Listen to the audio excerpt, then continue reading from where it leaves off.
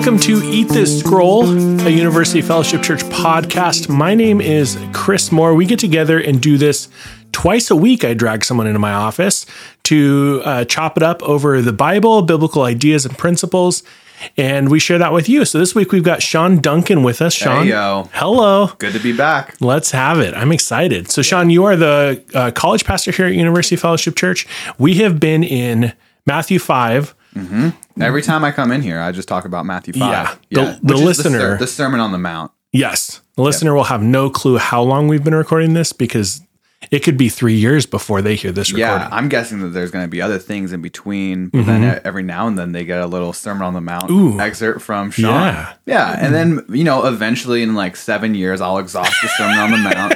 And then we'll go on to something else. Sean, you'll be the Sermon on the Mount guy. Yeah, so no surprises. I'm going to keep talking about the Sermon on the Mount.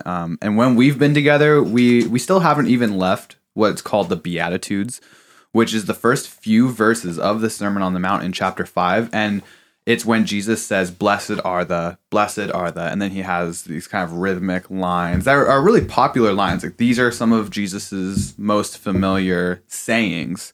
It's really popular saying, but this is how Jesus starts his sermon. So if you're hearing this for the first time, there should be like 7 other episodes with me on here, and it's definitely going to be Sermon on the Mount so far. So, but just for a background, this is Jesus' first teaching in the book of Matthew, and he's saying this specifically to his disciples. It starts off in Matthew chapter 5 that Jesus saw the crowds, and then he goes up on a mountain, and when he sat down, his disciples came to him. So there's an emphasis on his disciples coming to him, and the first words out of his mouth are blessed. Blessed are the poor in spirit, for theirs is the kingdom of heaven. Blessed are those who mourn, for they shall be comforted. And he goes through this list. So the thing that makes someone blessed is that they're a disciple. It's not a formula. It's not that if you begin to mourn, then you'll be comforted, because there are going to be people in this world who mourn who will not be comforted because they're not a disciple. But these are promises that Jesus gives to his people because they have come to him for salvation and rest for their souls, because they are his disciples. So that's where we're at. And we've been walking through, and each time we've been together, we look at one blessed phrase of Jesus. So we've done blessed are the poor in spirit, blessed are those who mourn, blessed are the meek, blessed are those who hunger and thirst for righteousness, blessed are the merciful, blessed are the pure in heart, blessed are the peacemakers. And this week, we're going to do the last one of these 8. And there's actually going to be a bonus blessed, but it's going to change from a general blessed are the peacemakers to being specific second person. Blessed are you. But we'll look at that one next time. Great. I hop into your office. So out of those 8 Beatitudes, the first one, it says, blessed are the poor in spirit, for theirs is the kingdom of heaven. And now this last one, it says, blessed are those who are persecuted for righteousness' sake, for theirs is the kingdom of heaven. And the fancy word for that is called an inclusio. It's what you have actually in your office right now. I can look around and see that you have things at the end of your books that support your books. They're called bookends, and usually bookends look the same. So it's like a bookend for a speech, or a bookend for a saying, or a song. Songs have bookends too. So that's what an inclusio is. But then there's also a little bit of structure for the first 4 Beatitudes. The fourth one is blessed are those who hunger and thirst for righteousness. And we talked about the idea of righteousness when we did that podcast. And now the fourth one, so the 8th one, is blessed are those who are persecuted for righteousness' sake, for theirs is the kingdom of heaven. So there's structure to Jesus's Beatitudes. All that's for free. There's nothing... This won't cost you anything. There's nothing spiritually edifying about that, just besides the fact that Jesus was very smart and he was intentional with what he said, and also the biblical authors are really intentional with how they record things, and there is rhyme and reason for why things are said the way they are said. There is intentional design. You just wait till Dan Brown comes out with his book on the Sermon on the Mount. Wow, I don't know who that is. Sorry. Oh, man. I'm sorry. I don't know who Dan Brown is. He wrote Angels and Demons and the Da Vinci Code, like the Gnostic, hidden-y kind of gotcha. Good one, Chris. Dang it. I missed my audience on that one. That was funny. Someone's laughing. Someone's laughing. Right yeah, so today I just want to talk about blessed are those who are persecuted for righteousness' sake, for theirs is the kingdom of heaven. We talked about this idea of righteousness as not just being that someone does like a good thing. And I think that's kind of how it gets stigmatized in popular culture, not just in the Christian world, but just in the American world. Oh, that person's really righteous. It means they do good things. But righteousness is the quality that allows and produces right relationship. So God is a righteous God, meaning every aspect of God produces right relationship. Now, right relationship looks different under different circumstances. A right relationship when someone has broken law is that there's consequence.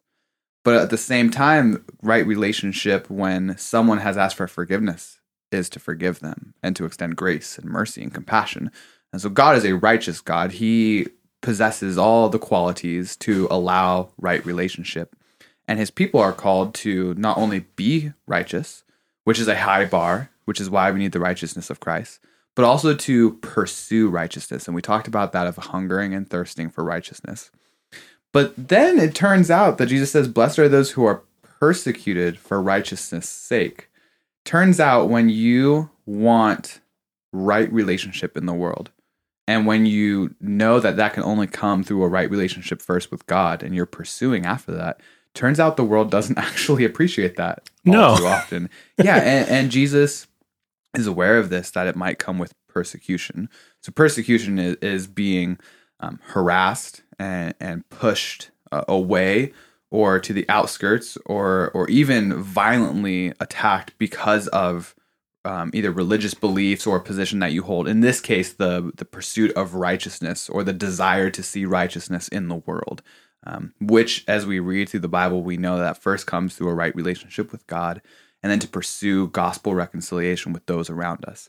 So I think that this beatitude is actually especially impactful right now because this is fall 2021.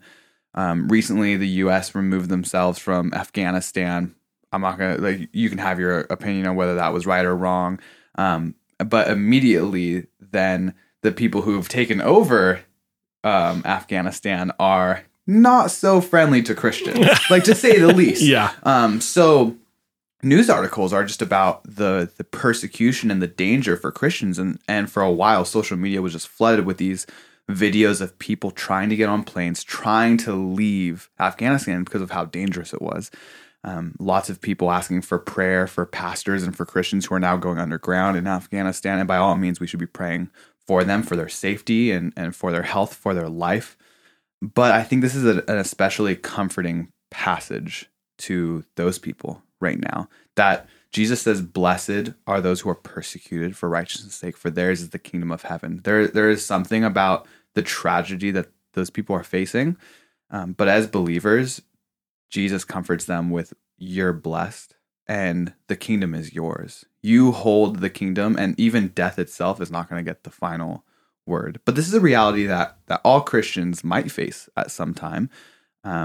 Persecution also has sometimes, I think in American culture, gotten stigmatized as like a mark that you're doing a good job, which isn't necessarily the case. In the book of Acts, there's periods where the church experiences peace and growth, and it's celebrated in the book of Acts. Like, it's such a good thing to not be persecuted. However, you might be persecuted because you are pursuing a right relationship with God, and a world of sin and brokenness is in rebellion to God. So if you are pursuing God, then often the world that is in rebellion to God will also be in rebellion to you.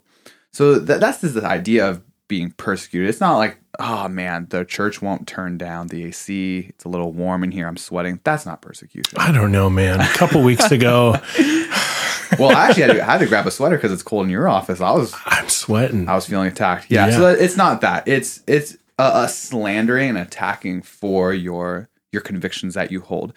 But I also don't want to minimize the things like, I mean, I did youth ministry for so long, and sometimes middle schoolers and high schoolers would be discouraged because they would get made fun of by their classmates for being Christian. I was actually the middle schooler in middle school who was making fun of Christians for being Christians. And I was, I think, pretty verbally abusive, telling them that they're stupid, that they're idiots, they should know what they believe and why they believe it, that they have no evidence, and I'm just railing on them. that's a form of persecution too. Is it the most extreme form of persecution that you could experience? No. But if you haven't experienced anything more extreme than that, then for you, it really is a big deal for you. So I don't want to minimize anyone's experience of being attacked for their convictions and who Jesus is. But then also, we don't want to see the flip side of just like, oh, when people don't like me, I'm being persecuted, because that's also not the case. Maybe you're not polite. Or maybe you're not likable. Yeah, maybe you're not kind, or maybe you just say mean things. So don't just equate people being rude to you as persecution. It's specifically for your conviction of who God is, what is true about the world, who Jesus Christ was and is to come. It's those beliefs and then being attacked, pushed aside, verbally or physically assaulted for those things, like what I was doing in middle school to the Christians. That's what the idea of persecution is. Yeah, I think that's a really good distinction to make, because I think, I don't know how prevalent it is, but I've certainly encountered sometimes where people misapply, they think they're being persecuted, and really it's just a product of circumstance or of their decisions. Mm-hmm. And that can inform how you respond to that experience. Mm-hmm. Yeah. But this last beatitude, I think, can be comforting for all of us to know that when the world turns against us because of our love for Jesus, that it's not the end of the world just because the world's turning against us. That ours is the kingdom of heaven. And we worship a king who was crucified and was killed. And he accomplishes victory through the surrender and willing death that he faces. And we can take joy and comfort knowing that we're sharing in the sufferings of Christ, and Christ has shared in our sufferings when we submit and we're even willing to die, because ultimately death doesn't have the final word. There is no better news than that. Yeah. That's so good. Yeah. Sean, always just unpacking such good meat to chew on out of this stuff. Thank you so much for doing this. Thanks for having me, man. Yeah, we'll see you next time. All right. Well, thanks for listening. Thank you to our guests for coming and sharing what they've been chewing on in God's Word. We produce these podcasts and release them twice a week, so please subscribe so you don't miss out on one. And don't forget, love God, love your neighbor, and make disciples.